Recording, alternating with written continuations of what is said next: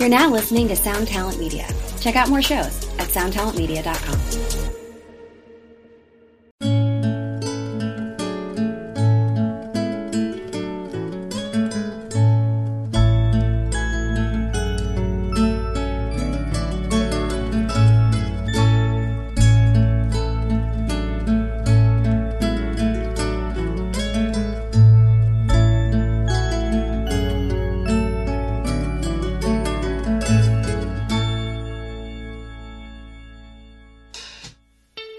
Okay, we kicked the show off today with a little jingle by our distinguished guest, Corey Cerisi. He said it would be great podcast music when he sent it to me quite some time ago, and I'm inclined to agree.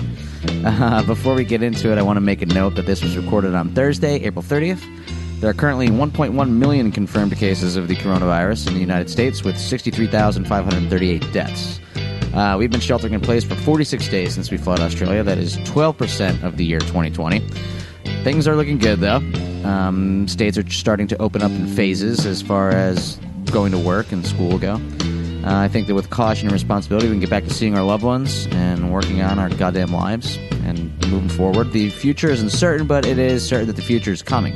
Today's guest is Corey Cerisi. Corey is the owner of Enjoy Co., a salon in Portland, Oregon. He's the drummer of AF Records band Lee Corey Oswald, our dear old friends who started with us in Scranton. Now our main focus today, though, in this podcast is discussing his time spent at a now-defunct small boarding school for special needs adolescents in rural upstate New York. It was called the Family Foundation School, also known as the Family School, also known as Allenwood Academy. So the school closed in 2014. They said it was due to money problems from declining enrollment. However, they were plagued with accusations of abuse for many years, and there's reason to believe that this was also why they had closed. The Family School was one of several residential programs for special needs adolescents that were discussed in congressional hearings in 2007 and 2008. They had surprise inspections, some by many New York agencies in 2010.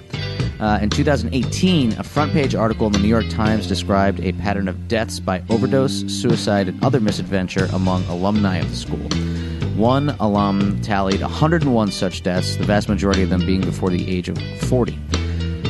To let you know ahead of time, we dive into some sensitive subjects, including violence, sexual misconduct, and suicide in this episode. I cannot begin to express the love and friendship I have with Corey. It was not easy for him, and we hope to shine some light on this tragedy as well as make some room for those dealing with trauma. He invites you to reach out to him over at futurefriday.net. I'll also be posting some references and resources regarding some of the things that we discussed in the episode. And without further ado, my friend Corey. Yes, bro. All right, here we are. Here I am with Corey. What's up, Corey? Thank you for joining me today. 100%. It is currently April 30th. I was told myself I was going to read off some of the numbers regarding coronavirus infections and deaths and how many days we've been in quarantine. I'll just add that at the beginning of the show. But yeah, you and I talked about this kind of heavily right before it started happening. I figured we'd get all the coronavirus talk out of the way at the beginning. Corona what? Coronavirus. You heard of it? Yeah. The thing that has had me out of work since March 11th? Yeah, that's it. That's that guy right there. All right, so at this part of the podcast, Corey and I spent quite a long time discussing the CARES Act and some of the ways that it applies to both of our technically small businesses.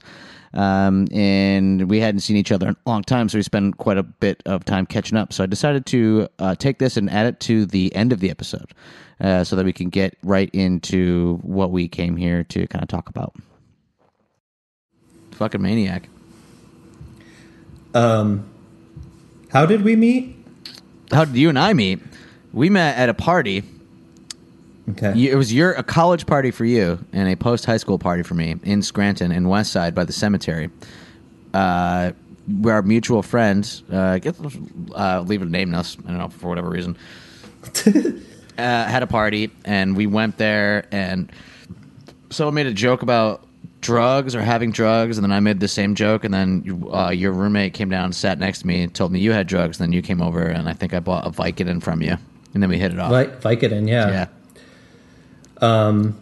This is like the very beginning of the rumblings of the opioid crisis. I forgot about that part, because the way that I think about it, the first time we actually spent time together was you came to my apartment for Vicodin, and you had a burnt CD that was a rough mix of the very first Menzinger's LP, A Lesson in the Abuse of Information Technology. Yeah, wasn't even that LP. It was, I believe, the demo that we had done before that turned into that. Okay. Yeah. I never fucking listened to it. Is it good? At the time, it was good. That's great. Yeah, I didn't know. I thought maybe you guys were like a ska band or something. We were. And to clarify, I'm not some kind of like, I'm not a opioid addict or anything like that. You had Vicodin and it was fun once in a while, so that's how. Yeah, we were young. Yeah, we were young. We were young, and every once in a while, you take a Vicodin. Yeah. That's how I remember meeting you, and then we lived 2 blocks from each other.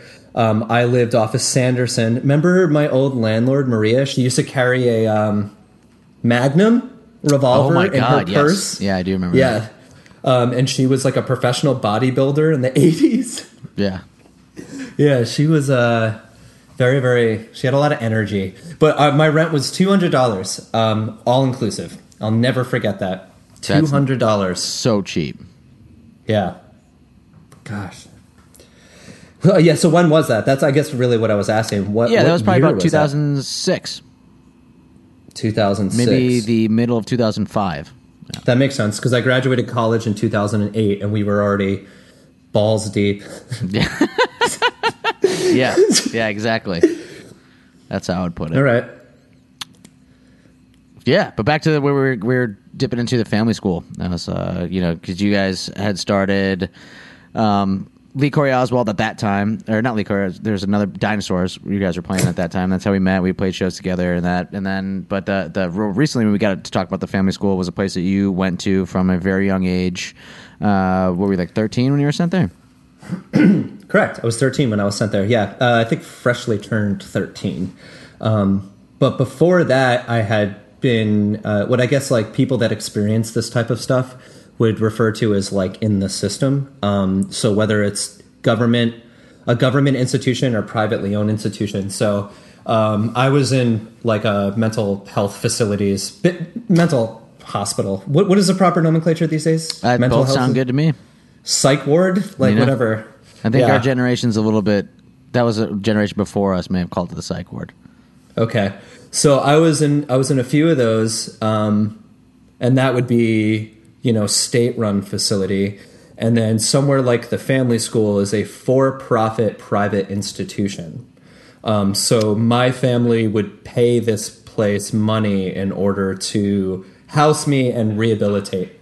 And oftentimes something like that is an alternative to a state-run facility that is allowed under the law for you to go there. If, like, let's say the law said you had to go somewhere, you have the choice between going to a state-run facility or you can pay to go to a private institution. Yes, that wasn't like I wasn't involved with that, but lots of my friends there were. So basically, like, you're in trouble with the law. You could either go to jail ostensibly, or you can go and get rehabilitated at this place. It was like an approved and accredited place. Yeah. But it was, for profit, privately run. Yeah, so you go to this place. It's essentially a summer camp in the woods run by a pseudo religious institution that is for profit, taking money from your parents, taking grants from the state. Yeah, a summer camp that's open all year round. Yeah. I'm talking about like facility wise, like kind of setup wise and schedule wise. Yeah. But we definitely should paint the image that it's a absolute lockdown facility. Like there's no outside world shit. Like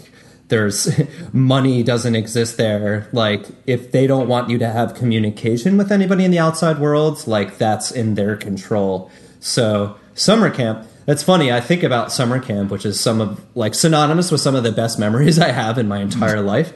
And then I think about the family school, which is synonymous with absolutely the worst possible situation I've ever experienced in my whole life.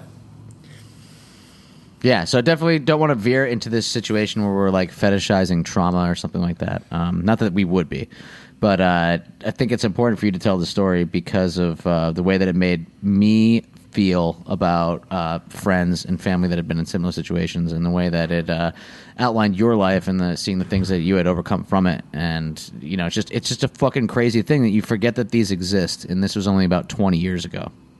Well, I guess 20 years ago. 20 years ago. Yeah, less than 20 years ago. It opened in the 80s. Yeah. The family school, and then it was shut down, I want to say 2015. Yeah. My generation of people who went there were like the generation that got it shut down, because we're, the internet generation. So they were able to form online groups to spread awareness about the abuse of places like this, because the family school is not the only place, There's tons of programs that still exist. Because with minors, the thing that happens when you send a child to a private institution is like your parents sign over complete control, and guardianship falls within the boundaries of this institution that you go to, so they can kind of get away with lots of shit.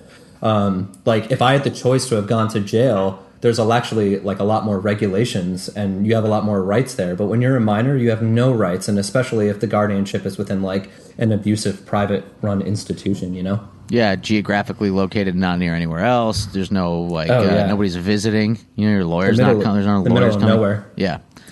Lawyer, yeah. But yeah, so they got you. You get there, so it's everybody in there is in a similar situation as you. They are struggling with mental health problems. They have to be rehabilitated, or let's say punitive, like a punishment for a crime or whatever it is. And you guys are there, and you get there. What happens when you get there? Like when you rolled in, and everybody ages what, 13 to 18? Correct. Yeah. Damn, you did your research, my friend. So when you get there, and there are different means of you getting there, which is pretty important, and these still exist. So there's things called escort services, where basically two huge men, always, I'm not generalizing, will come to your house in the middle of the night, 2, 3, 4 a.m. So this is sleeping. Like from The Sopranos. Remember that scene in The Sopranos when they send, what's his face's... not Vinny, but the dude, they come after his son, and they come in the middle of the night and they put him in handcuffs. Yep, that's an escort service, and that's exactly that. That's not like that. That's what that was. I forgot about that. Yeah. I was trying also, to think you ever think about the character development? To you ever think about his character development? The son, what was his name? Vito Jr. No, fucking Tony Jr. No, it was Vito Jr. that got the escort service. Yeah, Anthony I looked it up Jr. for this because I was trying to find a pop culture reference of The Sopranos is my favorite show ever. Damn fine show. It's fucking incredible. Sopranos changed television forever. But I was thinking about his character development literally the other day, and he gets worse and worse as the seasons go on. He's like the most hateable character on the show, Anthony Jr. Yeah. Oh God, what a little shit. Yeah. Anyway. Yeah. It's Tony's fault. Hey, Dad's a murderous scumbag. Yeah, treats like him that way. Psychopath. And kind of morphs his, That's a good point. Anyway, so the options are the escort service, and they're supposed to catch you off guard. They put you in handcuffs and they take you away. Because the notion there is if you have any ideas about where you might be being sent to, that you could run away or evade it in some way. Yeah. So my parents did, or your parents can take you there. It could be agreed upon. There could be a preconceived notion about this happening. My parents did something in between, which was they didn't tell me. They told me that I was going to go tour this school and that they would take me out of my regular public school for the day, which was exciting that I didn't have to go to school. And just in case things didn't work out, I could go check out this boarding school. When they took me up there, they failed to mention that this was a plan was to leave me there. So we go to start a tour of the facilities, and 3 men come in and they go, "Hey, your tour starts in the locker room," which was strange. And I get in the locker room and they say, "You are here to stay for a minimum of 18 months. This isn't a tour." Christ. And my parents weren't with me. They took me away from them and had me start it in there. And then they proceeded to make me take all of my clothes off and my underwear and check that I had nothing on my person. that, drugs or anything like that. But they do it in a very humiliating way. That's kind of like the first thing that they do to start breaking you down and let you know that they're in control. And then they douse you in a de-lysing shampoo over your whole body, and you have to do it in front of them, so they see you doing it on every part of your body to make sure you're not bringing lice into the facilities. And you have to shower in front of them and then get dressed again. That's fucking crazy. As a 13-year-old. Yeah, I don't think I ever told you that part. No, I didn't know that part. No. Yeah, well, you never asked me what's the first thing that happens. Yeah, wow, I haven't thought about that part in a while. It's like right off the bat, the first thing they do is just like traumatize the shit out of you, while asserting complete dominance, power, and control. You know what I mean? Of course. Especially when they're that much bigger than you. Like, even when you're that age and a huge man moves really fast, it's scary. I always think about when I was a little kid, like, when a disaster happened or a bunch of adults started running or fist fighting or something, it was always so horrifying because you're just so, like, tiny and frozen, and just to be intimidated. Imagine if, like, a fucking 9-foot motherfucker came up to you right now, and with all of the worldly knowledge that you have and, like, the cognitive abilities. I mean, I still feel that way. I'm 5'6", dude. I still go through life just thinking that everyone wants to assert their dominance over me, and that we're in a constant state of like emasculating other men. Little leftover from little leftover from the tribe. Yeah, sure. But so you get there. What happens next? You talk to your parents. Like, are they just gone? Do they show you where you're going to sleep? Do you meet my parents? Left. I think they probably convinced my parents, like, hey, this is the best way, is you just leave and we'll take it from here.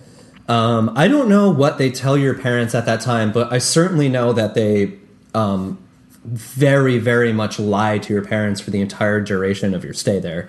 And we could get into that later. But basically, whatever time of the day it's called your intake, whatever time of the day your intake is, you basically just get thrown into like the daily daily like livings that happen at the family school from that moment.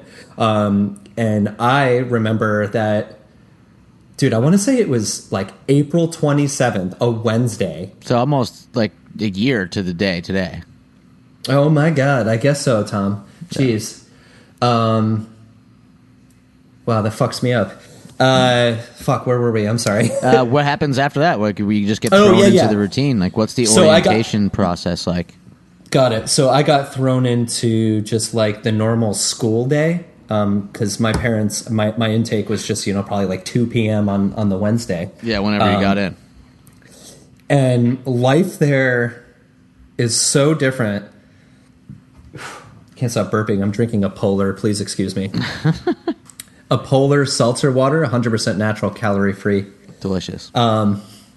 Anyway. So you're thrown into a classroom, and you have to a classroom, right? And you're basically, like, you haven't been assigned classes yet. They don't even tell you, like, what grade you're in there. They kind of just, like, figure all of this shit out for you. They just tell you, like, you're in 7th grade. Like, it's so bizarre. So they pair you up with what they call a senior member, which is another student who's been there for an extended period of time, who is working the program. I'm making quotations with my fingers. You can't see. Sure. So working the program. Kind of vocabulary, their nomenclature, working the program. Yeah.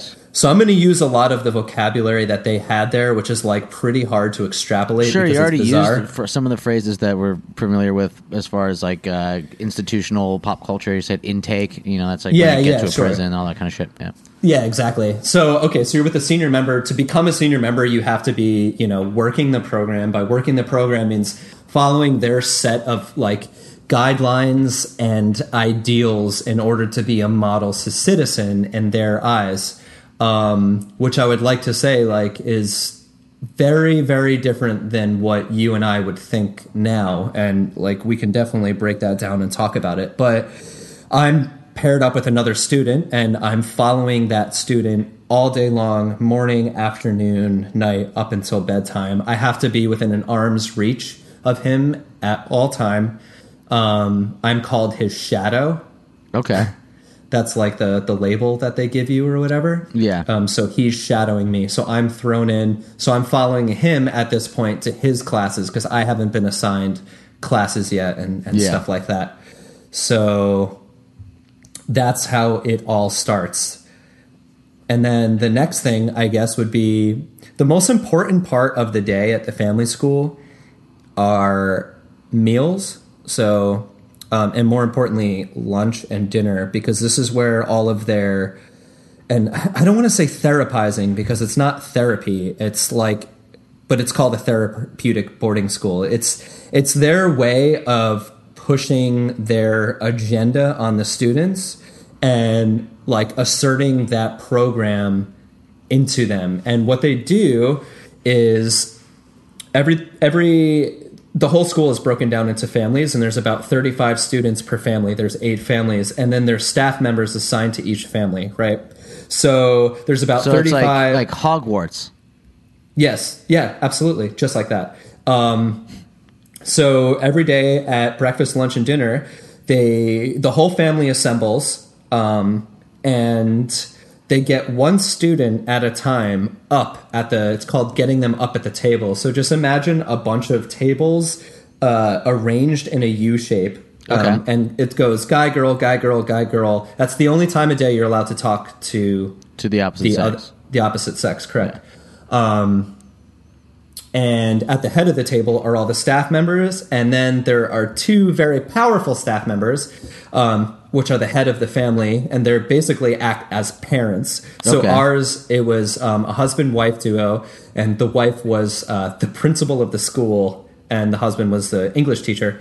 Our family 1 was like, had the notorious, like the most stringent and kind of like the hardest on rules and hardest on student family. That was like what we were known for. Anyway, they would get a student one at a time, get them up, and basically just like drill them, get into like their deepest, darkest secrets. You mean like make them kind of confess or vocally self-flagellate themselves in front of everyone else at the U-shaped table, and there's like 35 kids sitting there? Yeah, 100%. Like, I mean, say like I had just gotten sent there, which I did. That's kind of where we're at in the story. Yeah. They would get me up and they'd be like, why do you think you were sent here? And I'd be like, obviously, I have no fucking idea why I was sent here. I'm a 13-year-old boy. I mean, I was, I had like a rough go of it. Like, I got into punk rock also at like a really young age. I got real rebellious. I started smoking weed when I was 12. I started like having girlfriends and shit. I didn't like authority, and you're difficult to control child behaviorally. Sure, yeah. You're a little asshole. I was a little shit. I was just a goddamn little shit. Yeah. Anyway, so why did you get here? And then it starts there, and flash forward 18-month program. I was left there for 3 years, unfortunately. Yeah, so just to jump in to stay with the kind of timeline of the situation, you just get there, you're thrown into it, you have no fucking clue what's going on, and the way that they work is every day they go over their kind of therapeutic method that they call it. So, and this is anchored on lunch and dinner, and you get one person to come up. It's just one per session, and you just kind of come up and just like berate yourself in front of everyone with the adults there. Like one person up at the table per session? I mean, yeah, it's one person in front of 35 people. Often, too, like if you're really... If they deem you like you did something really bad, they'll get you up in front of the entire fucking school. Jesus. Yeah, and that was brutal because that's like 250 kids, and that's really humiliating. I mean, basically, it's not just that you're berating yourself, right? It's that basically the techniques that they used were humiliation and embarrassment. Do you have an example, if you're comfortable, of what kind of things that people would say? Yeah. Oh, jeez. That doesn't have to be something that you said or anything like that. No. I mean, I'm happy to figure out what exactly would go on. Like, what exactly is this? So, like, well, their ideals come from a very, very Christian standpoint. The whole place is based on like very religious ideologies, but let's just say like sex and masturbation and stuff like that, sexuality. Okay. They had this like obsession with not masturbating, and that if a student would to ever masturbate, it would basically block them from throwing themselves into the work of the program. So, like, if they thought that you were ever, like, touching yourself, they would get you up in front of all the other students, guys and girls. And which is a big fucking deal for a bunch of teenagers. Like, Jesus Christ. I mean, imagine being 13 years old and having to admit that in front of, like, a bunch of peers your age that, like, you have, like, lusting thoughts and that you fucking masturbate, like, and you know what I mean? Yeah. And the whole thing is, if they embarrass you enough, you're not going to want to do it. You're going to have trauma associated with this thing, and you're going to have fear associated with this thing, and then so take that and apply it to, like, literally every other aspect of life, and that's how they're able to break you down, like, essentially using brainwashing techniques, and then build you back up into the person that you want to be. And at that age, like you touched on it, is like, you're a sponge, dude. Yeah. Like, you just absorb whatever's around you. Like, most kids they're not learning how to be this like God-fearing, chase individual. It's like, we are learning by being essentially, like, abused and broken down. How like to another avoid level things. of Pavlovian, response. It's like, if you don't do this, you don't experience the. It's like shocking a rat, except in a deeply psychological and arguably spiritual level. Like, that's fucking crazy. So this is how they got everybody to do this during the program. So why would someone get called up? Like, what would you have to do? Or was it just randomly anything. did that? This is what's like you're wild. late for class or some shit? Or did you have that autonomy to walk around where you wanted? Like, no, you have zero autonomy there. That's a good question. Eventually, like, if you really, which in their eyes, just to touch on this again, like, we're working the program, like, they actually trusted that I have to, if you don't mind me taking a step back, the program is very, very strictly, revolves around Alcoholics Anonymous, and the big book of Alcoholics Anonymous, and working the 12 steps of Alcoholics Anonymous. Okay. So everybody that's sent there is deemed some sort of addict or alcoholic or sex addict or sex. Did I say sex addict? I just did that. Alcoholic, sex addict, drug addict, food addict. Everybody is given a title like that, very often multiple titles, right? Okay. So I never read the big book of Alcoholics Anonymous. I'm a little bit familiar with some of the concepts, and I know some people who have used them to great advantage in their life and for beautiful things. And I know some people who didn't work for it, and I know how it can be interpreted, great ways, and clearly through a kaleidoscope of insanity, in this case, in bad ways.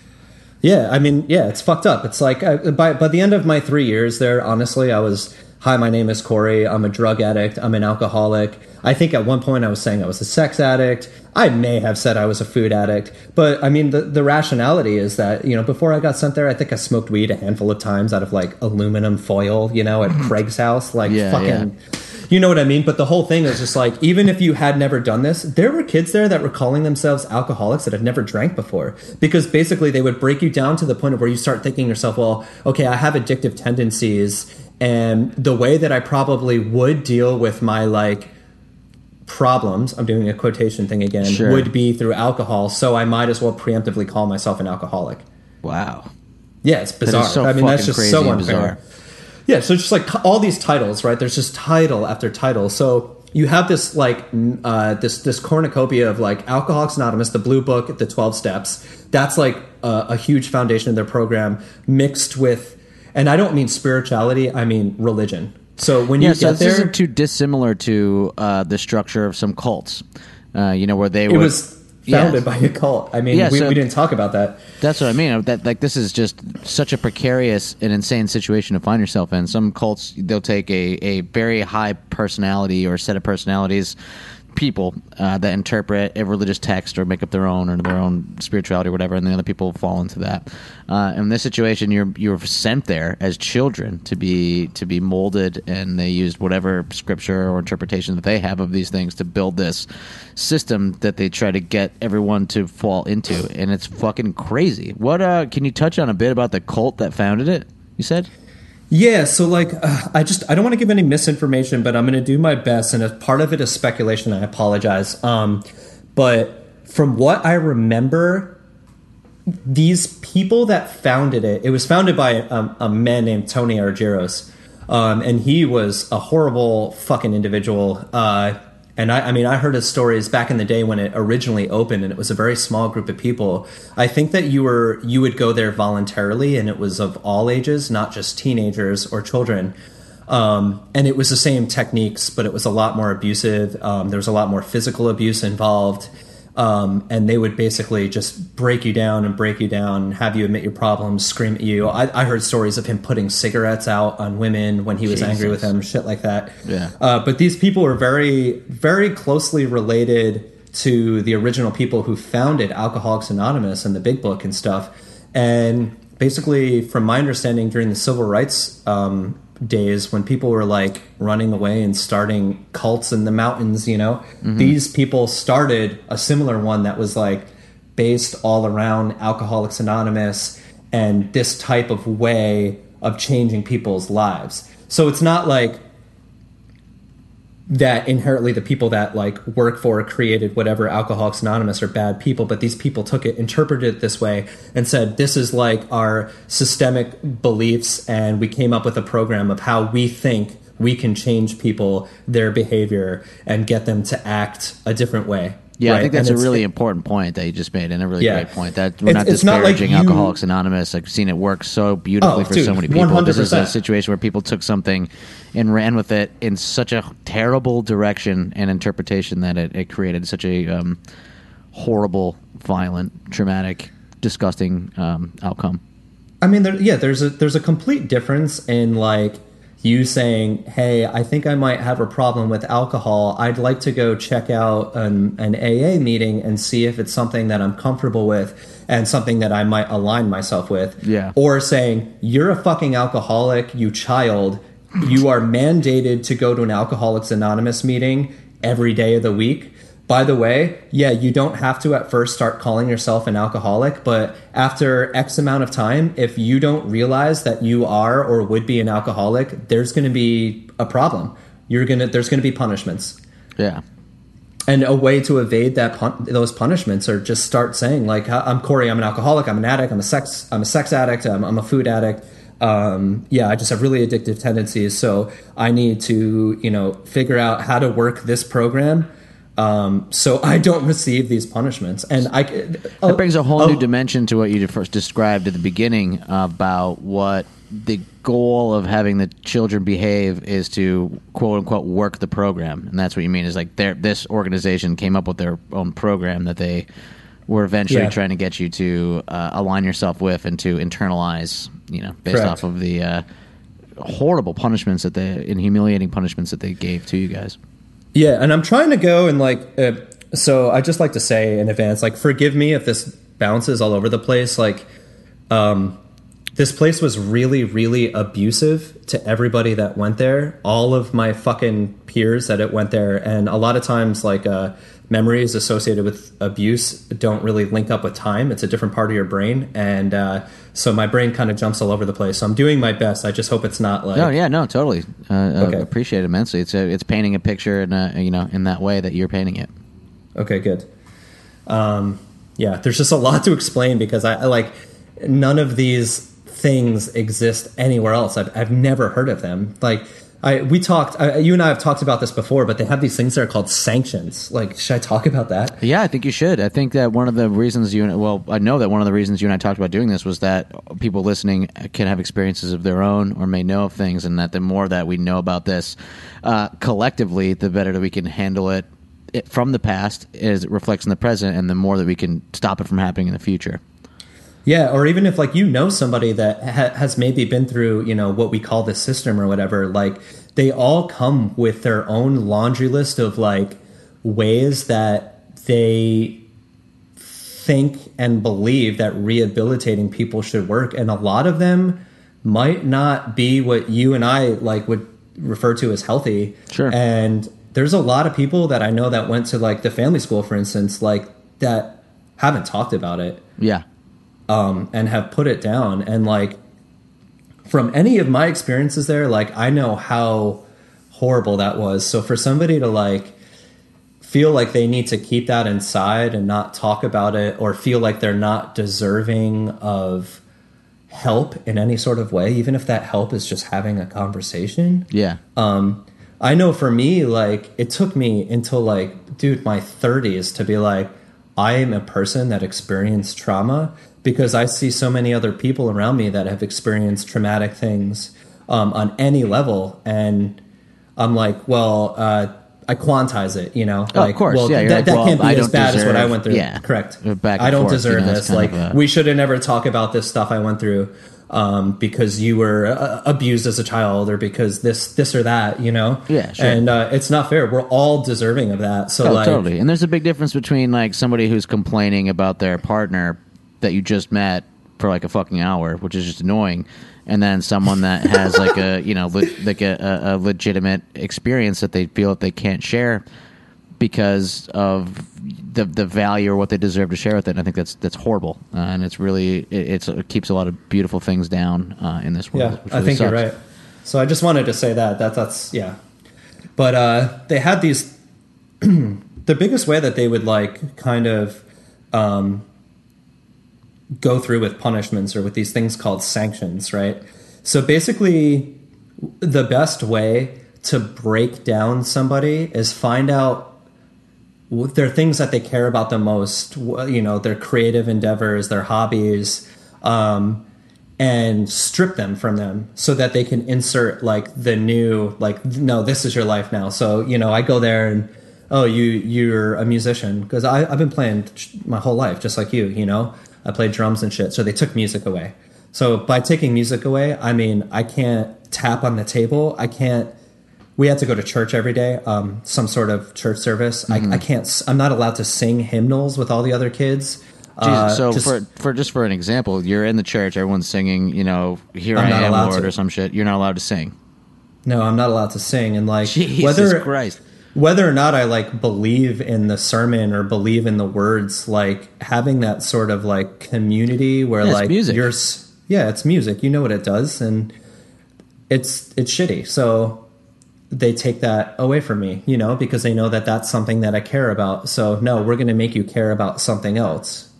So that's a sanction. Also, a lot of sanctions are supposed to be less meaningful, as just like a punishment to create fear to not do something again. So let's say I failed consistently was failing tests, which means I'm not applying myself well enough, which means, you know, I'm not studying enough, I'm whatever. So they would do things like fuck with your food, because... Man, so like, okay, yeah. So you get a sanction for failing tests consistently, and it's lunchtime. And it's lunchtime, so instead of eating whatever everybody else is eating, they're going to give you grade D raw tuna fish on a raw English muffin. Which I don't know if you've seen that kind of tuna fish, but it's not like the gorgeous white tuna mixed with mayonnaise, and it's just like brown chunks of like raw tuna fish, and they eventually did away with that because kids were getting fucking mercury poisoning. And then they switched it over to raw, what were they called? Boca burgers, which was like a really crappy soy burger. Yeah, that was like the first vegetarian burger that was around. Yeah, and it's gnarly. It tastes like cardboard. And it would be a raw version of that. So, you know, obviously uncooked on a raw English muffin. And they give you one juice glass size of water to be able to like put a bite in your mouth, mix it with water, and swallow it down. So that would be your punishment. So like anything that you did that was like deemed unacceptable in their eyes, if they could associate it with, you know, a pain and fear technique, then that would ostensibly change your behavior. And also, like, they put kids in charge of those sanctions. So, like, the senior member that I was describing earlier, you know, who I was shadowing, he'd be in charge of making sure that I had to eat, which they called alternative food, whether that be, you know, the tuna fish or the raw fucking Boca burger. Yeah. And kids are vengeful, and kids are kids, and putting children in charge of other children is brutal, especially, like, when they're all being abused. So they're going to create their own hierarchical Yeah, hierarchical, sure. Our own hierarchical society. System will exist within that. I mean, think of there's a reason why you read Lord of the Flies. You know, there's a lot of truth to that, and a lot of a lot of ourselves reflected in that. Especially if you're a kid and all you see is an adult treating people cruelly, with cruelty, then you think that that's how to treat somebody, or that's how you get what you want, or that's the only thing you can control. Plus, kids are just fucking evil already. I mean, think about the times that you were mean to someone for no fucking reason when you were 13. I mean, kids are. I mean, think of like the bully mentality. It's the same thing. I mean, if a kid is bullied by his father, there's such a large chance he's going to go out and bully other children because A, that's what he knows, and B, that's how he knows how to take out that sort of aggression or whatever. Yeah. So I guess the reason I brought it up is like I have this visual memory of like watching my senior member squeeze all the juice out of the raw tuna fish onto the English muffin. Wow. And then putting, just to make it like that much worse, because that gave him some sort of power, or like some sort of, satisfaction, if you will. It was so gnarly. But I was thinking some of the sanctions the other day because they were just so. They were the ones that were served a purpose, right? And then the ones that were meant to not serve a purpose. So, like arbitrary, I was put to keep you in a type of fear, or an uncertainty, a confusion. Much more eloquent. Thank you, Tom. So there was the one called a work sanction where they would basically take you out of school, right? Which I found out is absolutely illegal. And then they would put you to work, physical labor, and it was especially capacity, illegal. Like doing landscaping at the place, shit like that? Correct. Digging ditches? But one of the biggest things is, yes, digging ditches. Imagine the book Hole. So they wanted to serve you with labor that didn't yield any sort of like outcome. They didn't want to make you feel like you accomplished anything. So the epitome of like a busy work situation. Like correct. Yeah. So like the biggest one that they did would be make us fill up these 40-pound buckets of rocks. They would just have like a pile of rocks, and we would fill them with shovels, and then we would walk from one side of a cow field to another side of a cow field, empty it, then fill it back up, walk back to the other side for 8 hours. That's fucking insane. And you weren't supposed to feel like you accomplished anything. And I remember, like, I got slammed with sanctions there because I was different. There were a lot of kids that were sent there that were parts of gangs. Like, man, I knew kids that, like, shot other people and stuff. Real gnarly stuff. But there weren't that many, like, for lack of a better term, like, punks that got sent there. Like, a lot of my rebellious, like, mentality came from, like, punk rock, dude. Yeah. And they didn't really know, like they hadn't seen that too much before, and they didn't really know what to do, and I think that freaked them out, so they just slammed me with sanctions. So I was on tons of work sanctions, and I remember just being like elated when I found out, like, oh my god, we're mowing the lawn today, at least like we're gonna get something done. Yeah, at least there's a purpose. But I mean, there's an end goal. Mow a lawn for 8 hours. Yeah. That's just insane that it's basically like a disciplinary cult. It's a disciplinary cult. Yeah, and like things like if you walked slowly, right? Like your senior member you could nominate somebody to be brought up at one of those meals. So this is the kind of shit that creates this lack of trust in the social fabric. Like it almost seems like you can't really unite together in your shared experience when you hear about things like this, when you hear about the doling out of punishments by children to children, or totally. What you're talking about now, which is the kind of backstabbing, like social manipulation and engineering that you could do to get somebody called up in front of one of these things. Engineering, that's such a great word to describe it. So because there were way less staff members than kids, they basically relied on the kids to police each other, right? So, and you were able to, in a major way, prove your worth in the program, like by calling out other kids for not doing their work in the program. And you learn this very, very quickly on. You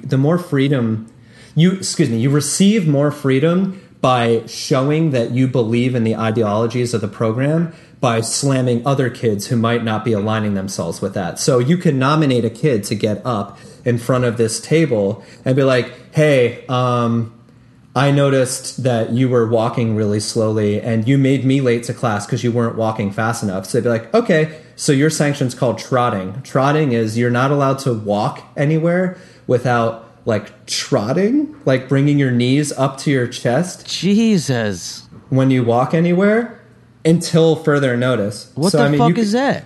You could be on it for a month, Tom. Like I'm not making that up. You could only walk from point A to point B by trotting, and it's also supposed to be humiliation. Like you're trotting like a horse in front of people. Yeah. The worst one that they really slammed me with was blackout. And blackout was a term that they used to say that you couldn't talk to a specific person or specific group of peoples. So this could apply to other students at the school. It could even apply to staff members, or it could apply to your family, right? So I would like to say that it's like to have the privilege to even be able to talk to your family. And by family, I mean like hyper specifically your nuclear family. Parents. For me, it was only parents. Yeah, some people had the privilege to talk to their siblings. I was not allowed to, which I found out years later that my brother was writing me letters for all the years I was there, and they threw them all out before they got to me. Wow. So I had no idea that my brother was trying to like reach out. Holy shit. Yeah, so they would put me on blackout with other students and other families. But I remember I got to the point where I was on blackout with everybody that existed except for my senior member. So there was one person in the entire school that I was allowed to talk to, albeit he was in a different grade than me. So the only time of day that we would see each other is at meals and at night when we were allowed to do our homework. And I was on this for months at a fucking time. So I went probably about 2 months without talking to anybody except for one person. And that was like a punishment. That's insane. Mm-hmm. I'm sorry, I'm at a loss for words for a lot of these situations. It really just, I can't imagine the weight that is put onto a child in that circumstance. It's fucking crazy. So you can only imagine, right? Like say whatever like bizarre, you could come up with like an insane set of rules and guidelines for how you think the world should be governed. And you say, I want everybody to act like this, and this is the way. This is the only way, right? Yeah, and this is the question that gets to me is there do the people in charge who come up with this, they're creative.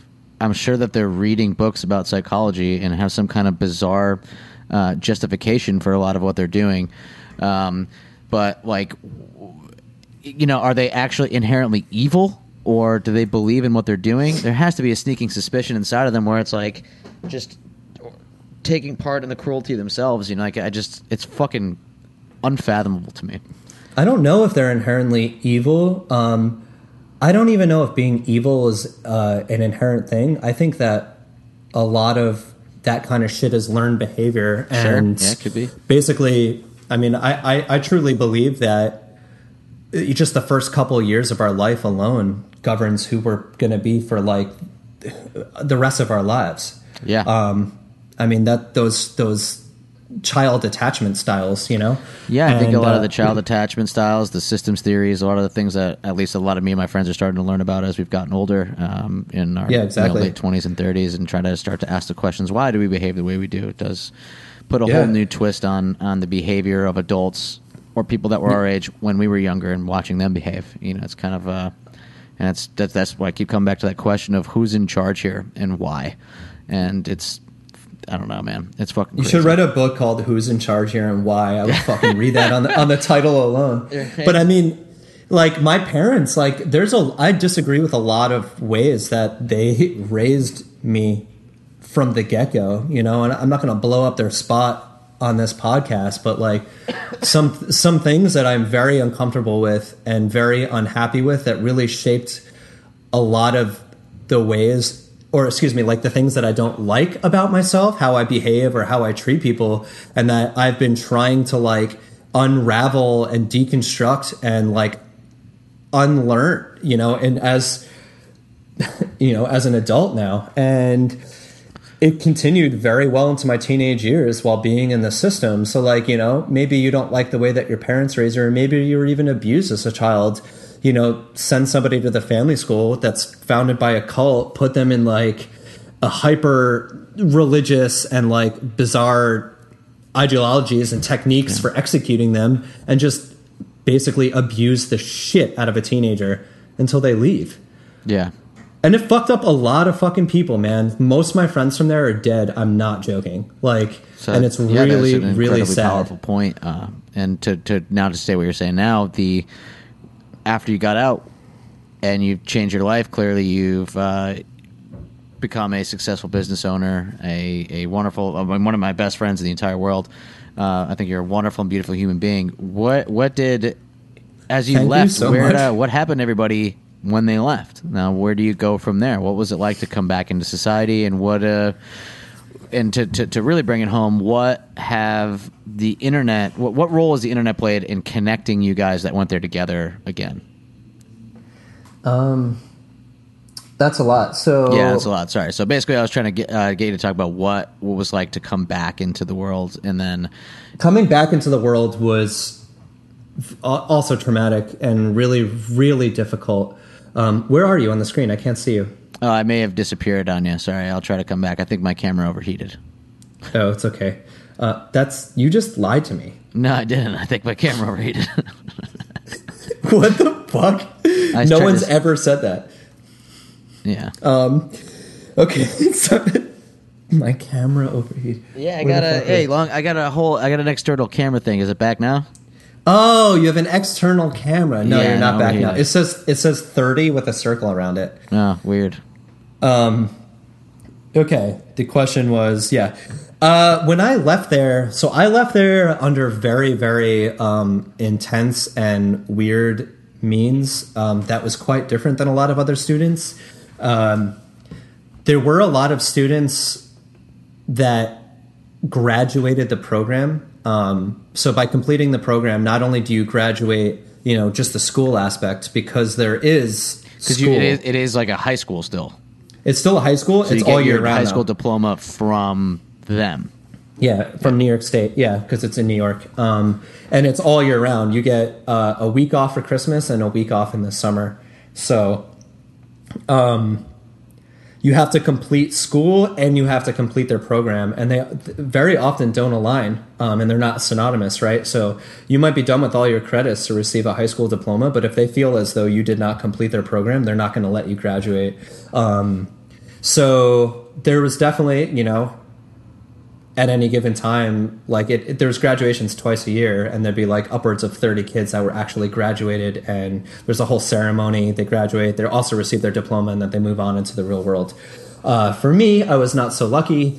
I was supposed to graduate, and then after being there for 3 years, mind you, which is double the length of the actual normal program time, and they took my graduation away from me and said, you're going to have to stay here another 6 months. We don't think you're ready to go out into the world. This was all because they let me go on a home visit. Their only way of assimilating you back into society and culture is by very close up to you graduating. They let you go home for a couple days at a time to see your family. But that's it. You can go places with your family, like you could go to the movies or you could go to a restaurant or whatever. But to get that sort of privilege, you're the creme de la creme. Yeah, you gotta be really working their program. I mean, I'm there almost 3 years. I finally get this. I get to go home. They failed to remember that they gave me permission to see a childhood best friend. And this person, she literally was one of the best people I knew, went to NYU, just never touched drugs and alcohol in her life, just a wonderful person. And when I got back, I told the story of I went on this home visit and I saw her, and they're like, you can't see an old friend. And I was like, you gave me permission. They're like, that's a rule. You can't see an old friend. That's absolutely against the rules. You broke the rules, Corey. We're taking your graduation and you're staying another 6 months. And I was like, I cannot be here 3.5 years. Please let me call my parents. And a very, very bizarre thing happened. I went to the principal and I said, please let me call my mom. I have to figure this out. I can't stay here another 6 months. I've been here for 3 years. And she said, run away. And I was like, what the fuck? Yeah. I was like, what? She was like, run away. I'm giving you the chance right now to run away. I'm giving you a head start before we call the cops or before we send anybody to look for you. Sorry. And I remember, that's fucking crazy. I was really, really sick. I had asthmatic bronchitis. I was on a work sanction. because they had already stripped me of all my responsibilities. They stripped me of all my titles, and they put me back to like nothing again, because they found out about this, me seeing this friend on my home visit. And all I had was a pair of sweatpants on and a sweatshirt, and it was raining out, and I was asthmatic bronchitis, and I ran as fast as I could, and I just kept running, and then a car found me, and I put out my thumb, and I was like, can you take me to town? And he was like, are you from that school up the road? And I was like, yeah. And he was just like, okay. And I did what was actually a really good idea. Like, in hindsight, I hitchhiked to a fucking rehab, because I knew that rehab for a minor would be free room and board. Oh, shit. And also, like, I was very familiar with the program. A lot of the outpatient AA meetings that we would go to would be at rehabs. Wow, so it was like a proxy kind of release. Yeah, I knew it was like a safe place, right? So I went there, and then I called. I remember that you could hit 411. Remember that? You could hit 411. Yeah. So I didn't like use the phone to call anybody in 3 years. Like, I didn't have any money, anything. And no calling card? Remember when we used to have calling cards? Yeah. Jeez. And I remembered you could do 411, and I found out another one of my childhood best friends, I called his house, like his parents' house, and he happened to be home, and he fucking drove up to Binghamton, New York, where this was, and picked me up and brought me home. Holy shit. And he was like essentially just like harboring me, away from my parents or whatever. I was still a minor. I was still 17. And basically I went to my old high school that I would have gone to in Warwick, New York. I went in, and told them like the situation, and they were able to get my transcripts, like my actual school transcripts, from the family school, and they fucking gave me a high school diploma. And I apparently had enough. Shit. I had enough, because you went to school all year round. I had enough credits to graduate with an advanced Regents diploma, which is like the highest diploma you could get for a high schooler. And I had 3 college classes under my belt already at 17 years old. After my junior year, I didn't need to go to my senior year of high school or whatever. So then I eventually, my parents, I told them, I went home. They kept threatening to send me back to the family school because that's all they knew, was you left this place on bad terms. And we agreed that they would let me go to college. I'd already gotten into college because I was supposed to graduate the family school before they took it away from me. I'd been accepted to Marywood University in Scranton, Pennsylvania. Yeah, Catholic college in Scranton, Pennsylvania. Yep. So I left in the middle of winter, and then I started my college term 2 months later of my freshman year, 2 months after running away from the family school, out of being completely locked out of society, completely, from 13 years old, going straight to college, which was getting back to your original question. So I hope that wasn't too convoluted. I had a point there. No, that was that was a great story. I did not know the details of that story of all these years. Yeah, it's pretty. I mean, there were obviously like some filler in there. Yeah, there's some filler. My parents actually, when they found out I was out of the family school and had run away, they came and picked me up and brought me back. And it was like couldn't have been. They brought me back, and then the next day I had a meeting with the head staff of the entire school, and my parents even drove up for it. And I basically broke down and was like, I can't be here anymore. Like, I cannot be here anymore. And the family school was just like, the thing is this is why it was so fucked up. And this is why they gave my transcripts to the high school in Warwick, is because they knew that I should have left there. But because I had broke this internal rule that was like a very important rule, they had to take my graduation away. Yeah, I would imagine that there's not like, as far as New York State goes, a reason for not graduating high school isn't that you saw a friend while you were not in school. You can't. Exactly. Yeah, you can. If you skip too many gym classes, they can make you go to play frisbee after the summer after your senior year. But you can't. Yeah, this is like, as far as their academic accreditation goes, they can't be like, yeah, we didn't give it to him because he this insane, arbitrary disciplinary rule. Exactly. So I think that's why they let me leave. I think they let me gracefully go without like other students knowing exactly what happened. Let the students think that he ran away when they knew like, okay, he's been here for 3 years. Like maybe he saw an old friend, but like, fuck, And because of that, there was like a pretty decently smooth transition between like them giving my transcripts to another high school, my mom kind of doing her nice, like threatening, like, hey, what you did was illegal. You let my 17-year-old son like run away from your facility. I'll sue you. And because I was still a minor, Yeah. And because of that, 2 months later. So it was really weird going from an absolute 100% lockdown facility. Mind you, for the year to 2 years before that, I was in and out of the system through mental hospitals, in and outpatient programs, stuff like that as a child. So I spent like all my teenage years kind of in the system, if you will. Yeah. And then I went to college as a 17-year-old. By 17-year-old, I mean teenager, child. Like, yeah, dude, it was insane, So I picked whatever major I thought would be like the easiest thing. So what I do, fucking radio and television, which like literally the only thing I learned from it is how to make my voice sound okay right now in GarageBand. Like, well, hopefully we do it service. Yeah. So then after college, you get that. Now the reconnection with people in the family school comes from like a Facebook group situation. Yeah, the Family Foundation Truth Campaign. That was okay. So it's called the Family Foundation Truth Campaign. Yeah, and dude, I want to say the kid that started that killed himself. Jesus. Or like a year or two ago. And it may have been an overdose or it may have been an intentional overdose. And that is like pretty ubiquitous amongst the alumni that have passed away since the inception of the family school, which is a staggering amount of alumni. The reason I'm giving that information is you brought up the New York Times article that came out roughly 2 years ago, and it basically, I think, what was it titled? Like who's next or something like that. Yeah, I'm not sure.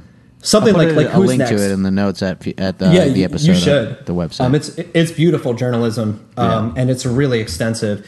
But it basically refers to my generation of students that went there and how we got it shut down. And their reference, their who's next is referencing how many alumni have passed since the inception of family school. And it's the amount is unfathomable. I want to say it's like over 118 or something like that. And most of them are either suicide or overdose after coming out of the family school.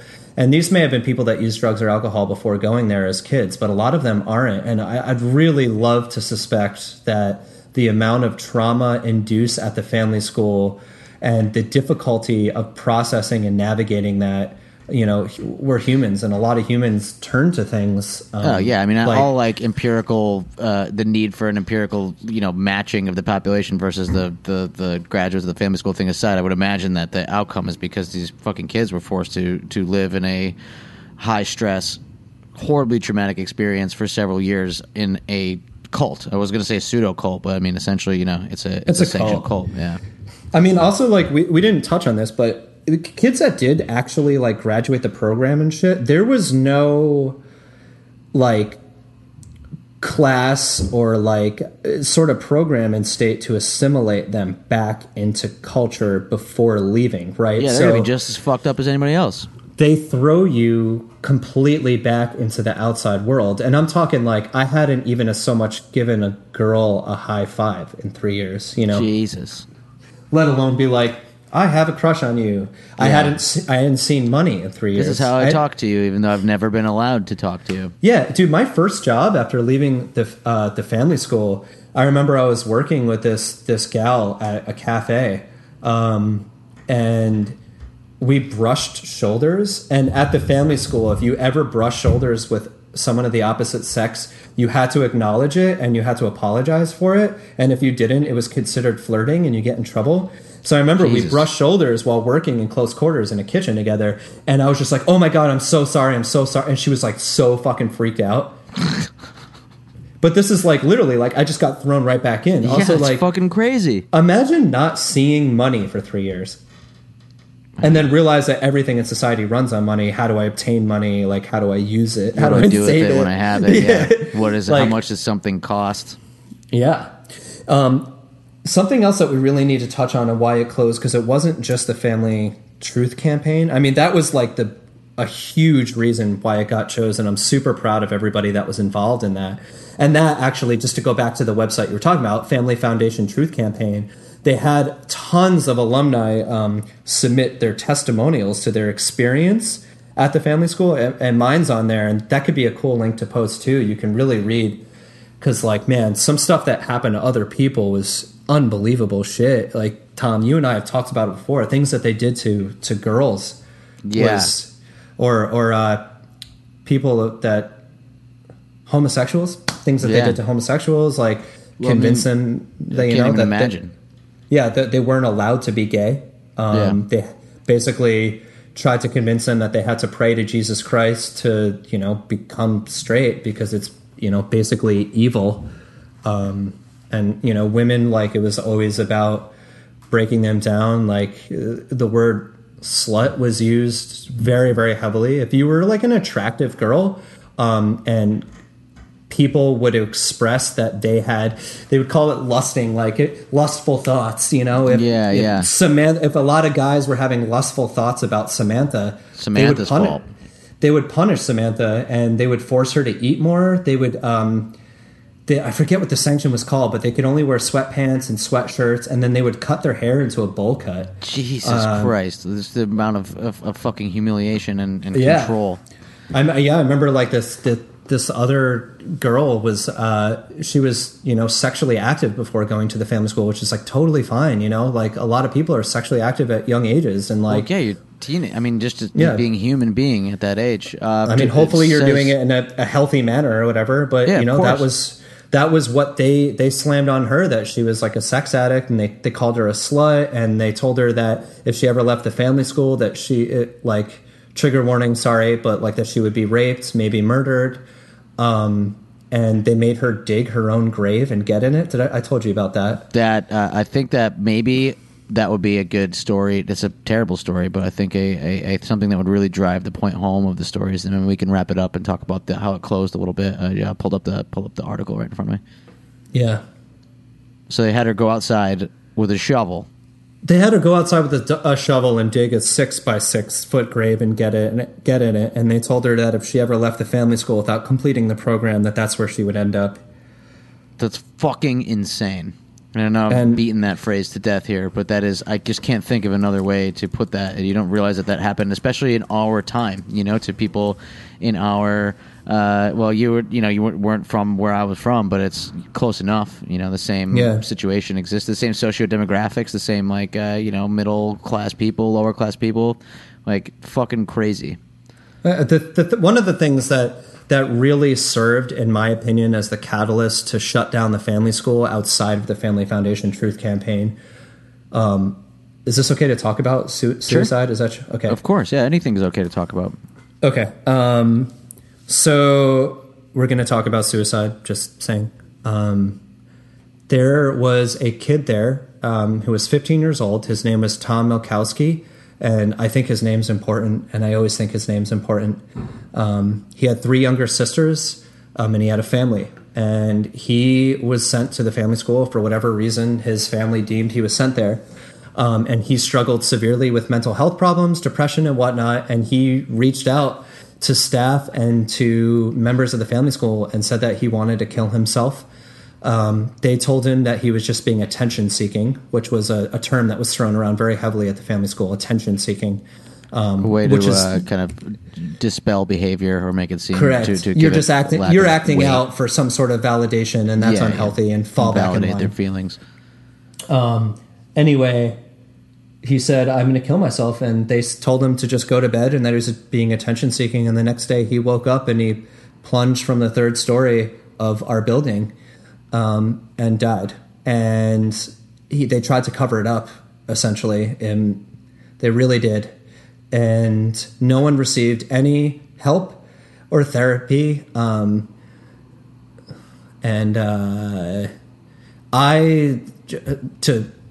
insert myself here a little bit, I witnessed it. And I was the only one that was there outside. I was on the sidewalk when it happened.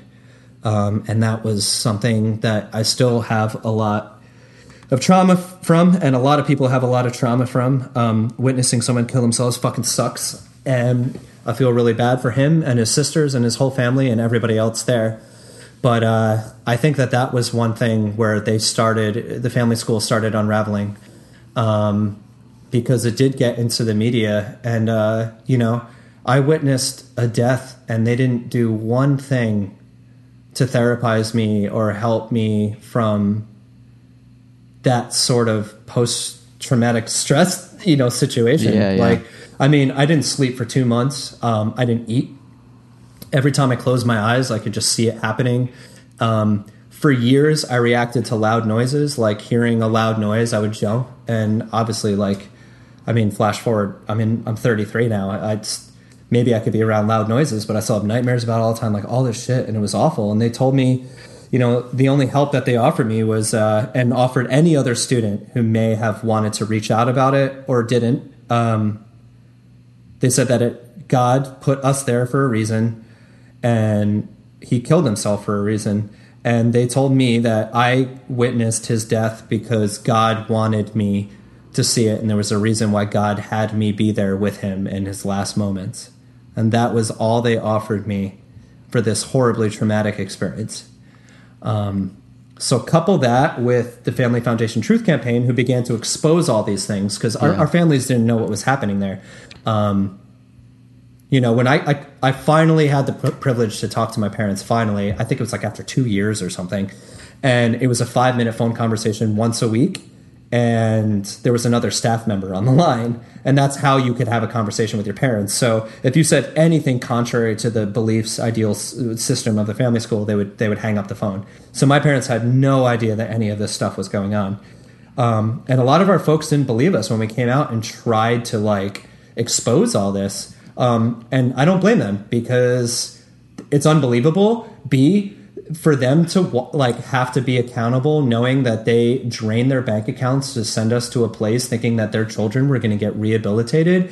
And instead they were just abused horribly, is a really, really hard pill to swallow. On top of it, the Family Foundation School cost $68,000 a year. So my parents spent all of their savings to put me through a place that, in a way, and I don't mean to sound like this is hyperbole, but kind of ruined my life. Yeah. So the guilt that my parents probably have to frame that. Sure. I don't hate my parents for it. A lot of people, that's always their first fucking question for some reason is oh, so you hate your parents for sending you away. And I'm like, I don't. Maybe if they knew of the abuse that was happening when it happened, yeah, sure. But I forgive them for it, and I know that it's probably traumatic for them in their own way. They didn't. I think have it's the same extremely a big, for the simplest way to put it, it's very big of you to immediately forgive them and not immediately, but now you forgive them. Now you process that. Now you love them and understand where they were coming from and frame it that way. And I'm terribly sorry. You told me that story about what was his name again? The kid that Tom Milkowski. Tom Milkowski. You told me that story before, and I'm terribly sorry that you had to experience that, and that the other kids there had to go through that, that his family had to experience that. And I think it's a very powerful thing that you shared that story. And thanks, I appreciate that. I was 16 when that happened. And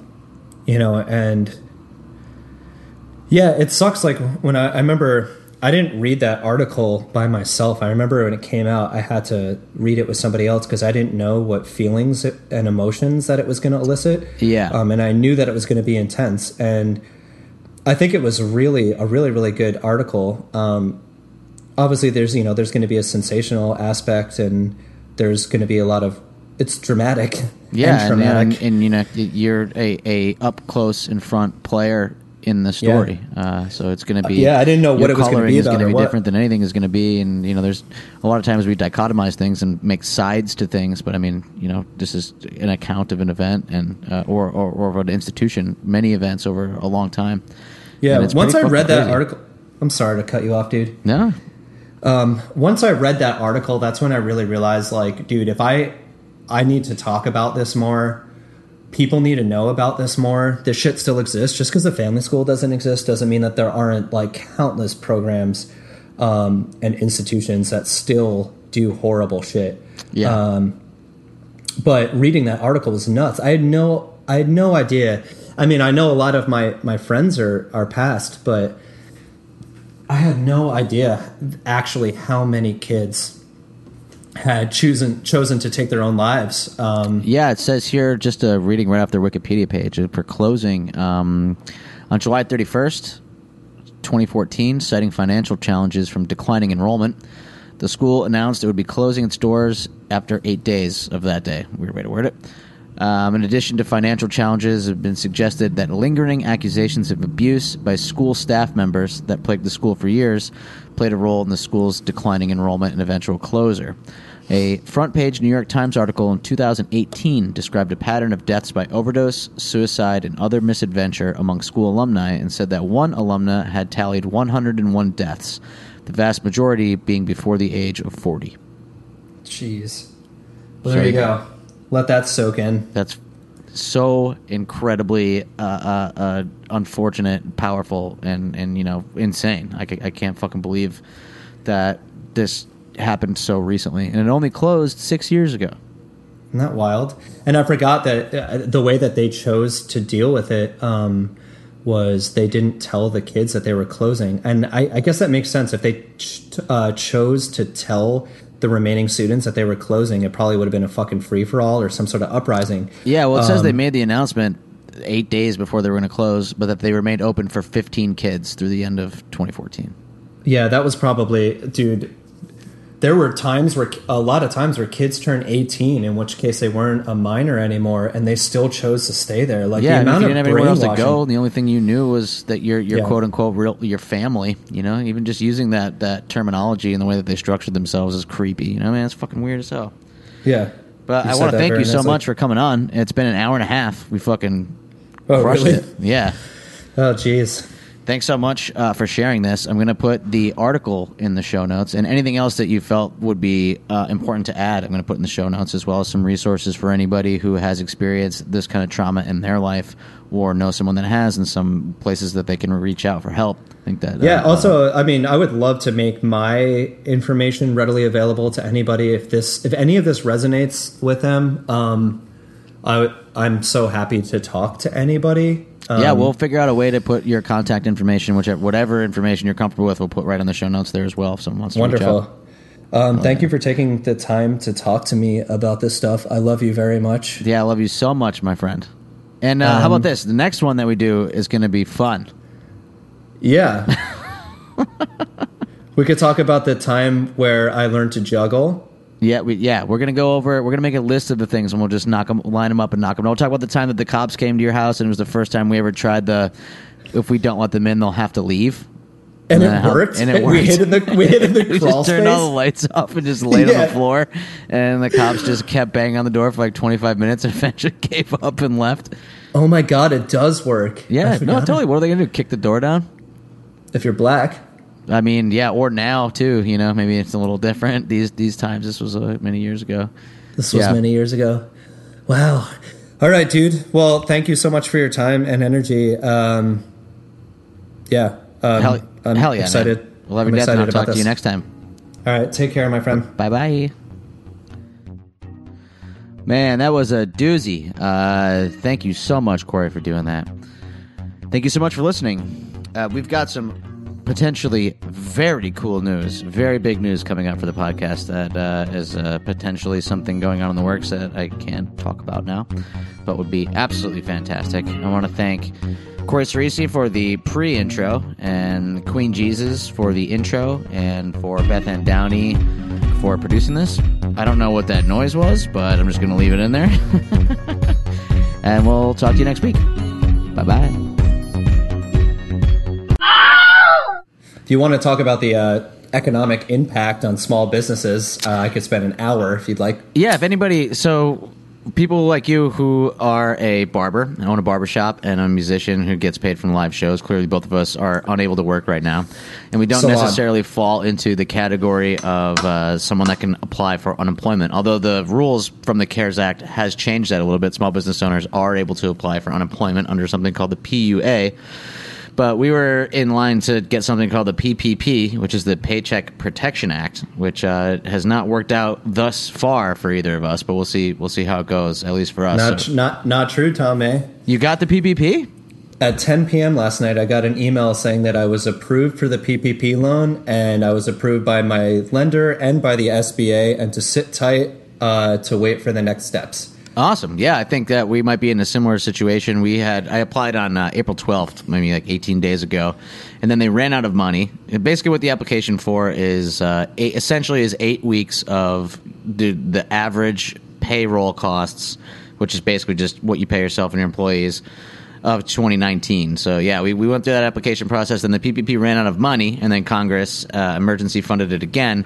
And now we're just waiting to hear back and waiting for the SBA to send the money through. So hopefully that works for us. But it's been a complete clusterfuck to try to figure out how to do that. I'd like to say that I have a CPA, I have a lawyer, and I have a business manager. And the one person that was able to beautifully figure out how I should and could fill out the PPP loan application was Tom May.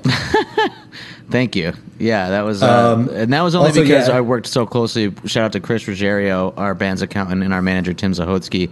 There was kind of a network of musicians and small business owners emailing each other, trying to sort through all of that when it first came out. Because when they funded it, when they put it out, everybody was like, "What do we do?"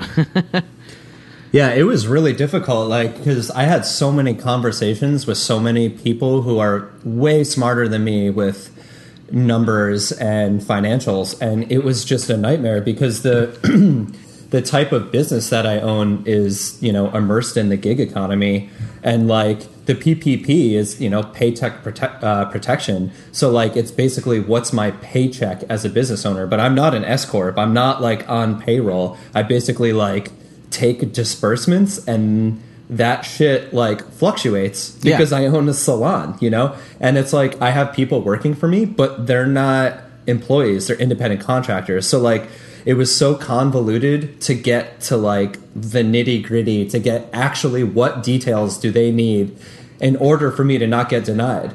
And I'd like to also say something about the pandemic unemployment assistance. I actually am in a beta pilot program for it. I forgot to tell you both of these things, and I'm sorry because you've been working so sure. closely I know a lot of people who me. are listening have some of the same questions. Okay, good. Well, then I think this is helpful. And I have my gripes with this too. So actually 2 weeks ago, I think they unrolled the PUA yesterday in Oregon, but 2 weeks ago, I was asked to be in this beta trial for it, which they ostensibly just send me the application without any information. And I think it's to see how will somebody go about filling this out, how easy or not easy is this, and also how are we beta testing the unemployment process for gig workers? Essentially, which is fucked up. It's pretty crazy. I mean, at least they're doing something. Yeah, but yesterday when they released it to the public, they released it with a beautiful tutorial of how to fill out the application, and it took me 2.5 hours to fill out this application. I was surrounded by 3 people, the people I've been sheltered in with, and I called my partner's dad. So there was basically 5 of us trying to figure out this application because the verbiage was off the wall. And then yesterday they released it with a tutorial of how to answer every question. And I was so frustrated, and I realized that I answered 3 questions completely wrong. So now I'm scared that I'm going to be denied because of my answers. Yeah. It's messy. It's a giant fucking clusterfuck. So back to the fact that you do this on it. That's a very close proximity, person to person service, essentially, to frame it that way. So what do you see the future of that going forward in regards to how you're going to manage it? We've seen photographs of people in Atlanta and how they've done it. People are outside of a barbershop in line to get their hair cut. There are people doing the haircutting, personal protection equipment on, that it's just kind of a bizarre and intense situation to be in. Geez, I wish I didn't smoke pot, man. You're going to give me a panic attack right now. That's just fine. Not to get a panic attack, but just fine that you feel, Well, I don't know. I'm taking it a day at a time. Honestly, my full-time job has been trying to, just locate money, how to, not speaking in hyperbole, save my business. Mm-hmm. I think that there's this sort of alliance going on right now between a handful of states coming up with a plan of when and how businesses will be able to open. Sure. And the only state that's really released that information is California, but this alliance, I think it includes California, Oregon, Washington. Pennsylvania has a rollout plan that is tied to the federal government's guidelines that seems to be is similar, not dissimilar to California's or to a lot of the other states. So it is. There's a lot of hope coming forward in the future, and by the time this comes out, which is probably going to be tomorrow, not much will have changed. But we are seemingly on the precipice of returning to a little bit of a semblance of normalcy from this entire shelter in place. Well, in reference to my salon, what California released yesterday is salons will be part of phase 3 of this rollout, and which they said is a few months from now. So I have been out of work since March 11th, and a few months from now could put us July or later. Yeah. The PPP loan is only to cover 8 weeks of the money that I missed, which as 8 weeks is already come and gone. Still haven't been approved or denied, I guess, for this unemployment. Haven't received my stimulus, anything. So the reason I brought up that is if it's anything like what California is saying and the salons are part of phase 3, that's not going to be for months from now. And I don't know what it's going to be like. I imagine it's going to be part of what it was when we were open previously about having 10 or less people in there. But I imagine the guidelines will be pretty intense. We're probably going to have to wear a mask and maybe even one of those plastic masks, if you will, in front of it. Sure. Probably gloves. Like a mortician. Like a mortician. Yeah. Jesus. But I think a lot of businesses and different careers and jobs or whatever are going to be different going forward. The restaurant industry is going to be completely different. I think you could take people in your situation and my situation and multiply that by millions, and you see what you have here. I mean, it's fucking crazy. I know that some of the biggest promoters in the country are currently not buying shows, which means that you can't book any shows that aren't booked already up into, some of them are indefinite, some of them there's rumors that the companies are just going to not be around anymore after this. Jeez. Yeah, it's pretty fucking crazy, and it's going to change. Sorry, I didn't mean to cut you off. No, sure. I think that things are going to change permanently, and we don't know how it's going to go forward, but I think that we do have at least the people that, like you saying, you're talking to other salon owners, and we obviously are talking to lots of other musicians, and it is, it's very uncertain, but there is a network in place for us to kind of try to do something together to make it happen. It does funny that we both work in the thing that's like the end all be all. My job is to bring hundreds, if not thousands, of people together in a small space where we can sweat and cough on each other. But we'll see. Who knows? I mean, there could be development of a vaccine, and there may be an approach similar to some of the like Sweden, for example, where they are sheltering and quarantining those that are very at risk and kind of letting everybody else get immunity from being exposed and getting sick. So who knows what. Yeah, but these are Americans, dude. Once you start being like, okay, people. Well, you people can go out and you people can't go out, you're considered at risk, which is also by the way, our decision, not your decision. Are you kidding me? This is America. There's no fucking way that's gonna happen. Dude, I don't mean to sound so doom and gloom, but I mean, your part of the gig economy is going to be the last phase of rollout because you're bringing such a large amount of people into smaller spaces and it's kind of the worst thing to be in. Besides anybody who's on, has to deal with all the people that are becoming infected, or has to deal with any type of increases of crime, or has been completely impoverished. I have no fucking idea when and if we're going to be able to go back to work in the same way. But yeah, we'll make something work. Yeah, I mean, at least for me, just like have really small shows with really rich people. Wow! Right? Like Bob Dylan did all those years ago. The Fugazi like $5 show thing at just like tiny at anarchist bookstores. Yeah, everyone's at anarchist bookstores, but the tickets are $400 or $500 each. Oh my god, that's amazing. Yeah, maybe we'll turn to sponsorship. We can get fucking Casper to put an ad over one of my amps.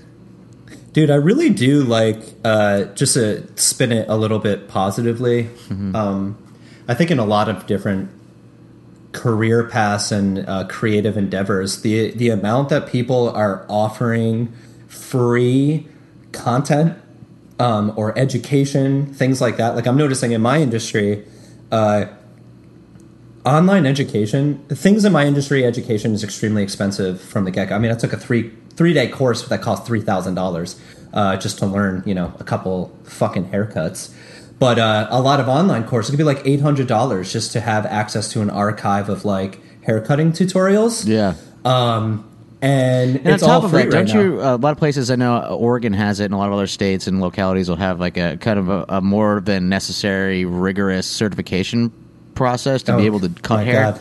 They always bring up the point, like, you got girls in North Philly trying to start a hair braiding business or something, and they can't because they need to get, they need to drop a lot of money to be able to get a certification to do so. I could be completely fucking wrong about the Philadelphia aspect. No, you're very right. They actually take it very seriously out here. Yeah. So, and I guess it makes sense for sanitation wise, but it also is like, really, like you can't. How are you supposed to get your shit started if you need fucking $5,000 to be able to take a class? Well, they take it very seriously out here because they basically like refer to skin diseases and disorders and cleanliness, disinfecting, stuff like that. So like in school, like we're forced to go to school and we're supposed to learn about infectious diseases. Because basically, I mean, the tools that we're using, like it's very easy to spread illness. Sure. And that's why I think like going forward, even like my industry is going to be so different. But Oregon is a state that takes things like that very seriously. Like for tattooing, for instance, like you have to go to tattooing school here. You cannot be an apprentice and then work. Same with barbering. Like there's a lot of states. It might be this way in PA. I know it is in New Jersey, California. Instead of going to beauty school, you can apprentice, learn in the field, and then get a license. But here, like you have to put the hours in. You have to go through a rigorous course. I mean, I have a bachelor's degree. I swear to God, beauty school is harder. And I went after college. And it's like also $18,000 to go to barber school. It's like, yeah, it's insane. I mean, I'm not trying to take away from the level of skill and preparation and practice that goes into barbering and cosmetology or whatever, but I mean, $18,000 seems a little inaccessible for a lot of people, which fucking sucks. I was just paying my teachers off and shit. I hate school. I would go to Starbucks and I would like basically. You know how I am. I'd like flirt with my teachers, get real friendly with them, and then I'd find out what they like to drink coffee-wise. And then before I came in, I'd go pick up, like a latte and like a frappuccino and shit, and I bring it, and then they'd just be like signing off my hours. I got out of beauty school in 4 months instead of a year. Incredible. I also was part of, which one did you give me? You gave me a facial, right? That was what you needed as part of your test, so I came in while we were on tour. Can you please put that into context? Thank you. Corey gave me a facial. That'll be like the Instagram poll quote part of it. Member of Menzingers receives facial from... Oh, man, it's like we're back when we met like 20 years ago when we had that was our sense of humor. God damn. A facial, by the way, is a very relaxing service which there are manipulations to the face involving, creams and toners and like massaging and stuff. That's what a facial is in my industry. Yeah, it was cool. I mean, I felt very exfoliated and really nice really fresh afterwards. It's nice. The fuck do you know about exfoliation? I know that I have to do it because I get a rash on my beard. So I use like little apricot scrubs. Those little bubbles that might be like killing fish or whatever. I don't care. Well, like St. Ives apricot scrub? Yeah, but I like the one with the coconuts in it too. But, shit's garbage. Yeah. I Fair enough. No, I get a different one from a homemade place in down in the neighborhood in Philly, but we'll talk about that. Go in your kitchen, grab a Brillo pad and some olive oil, and go to town on your fucking face. That's what I should do. That really is what I should do.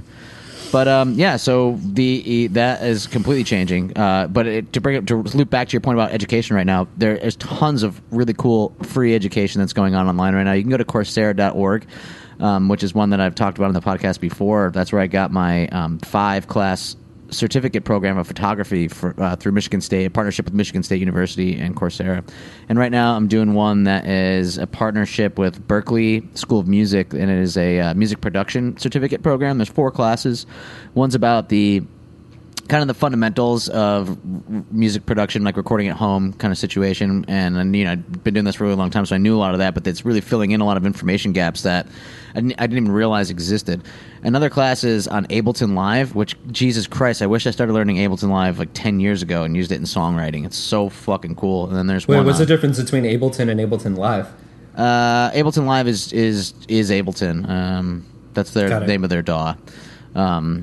Yeah, it's a non-linear DAW. So basically, when you're working in Pro Tools and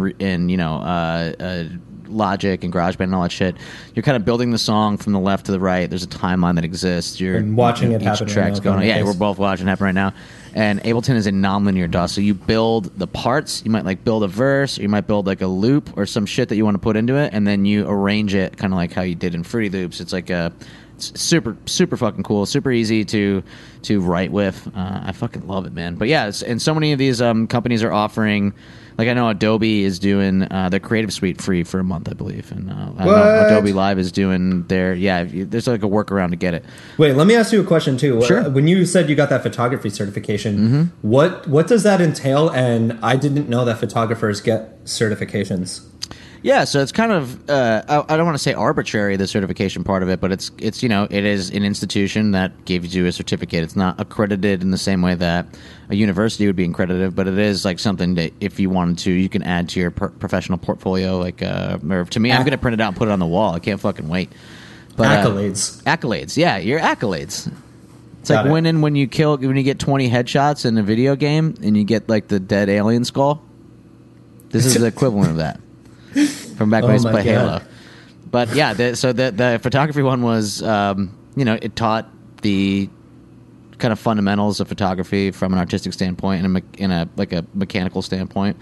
And yeah, it was incredible. I can't shout out those professors enough. That program changed my life, changed the way that I look at the world, changed the vocabulary I use when I describe things, changed the way that I write music. It's super fucking cool.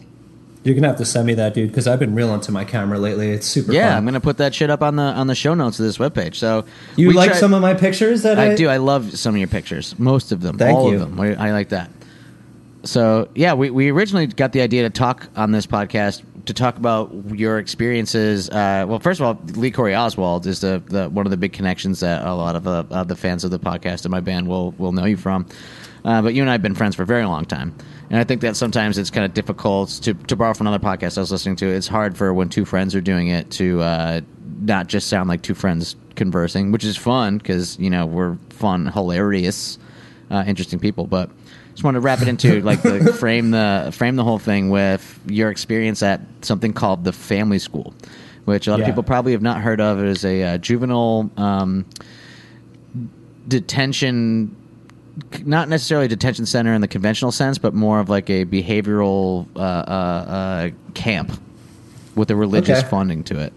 And I thought we could talk. Yeah, it came into. There was an article about it in the New York Times. I think it was 2 years ago, and a network of people came together using Facebook to try to find alumni of the school, and that was when you kind of started to make another connection back to it. And I thought we could talk about that a little bit. Sure. I'd like to say that when we previously recorded a version of this podcast just to talk about life in general, and we ended up landing on the Family School for so long that we realized we should like re-record this and kind of focus on this because it's really intense and there's a lot of information that potentially could be helpful to people, even if it's just bringing awareness, but even down to like, talking about trauma and mental health and how things like this could shape the individual that we are today, and kind of shedding light on that. And exactly. I wanted to show the hopefulness of how you've taken that experience, worked through your life, and now, have started a business where you help other people work and you cut people's hair and help them feel good about themselves and kind of like create a network within itself. Even though, boy, do I miss that. The virus has other plans. But the virus has other plans. Did you see that Donald Trump said that he's thinking that China created coronavirus as a conspiracy for him to lose the election? Interesting. That doesn't, I haven't been watching the things he's been saying for quite a time now. Good.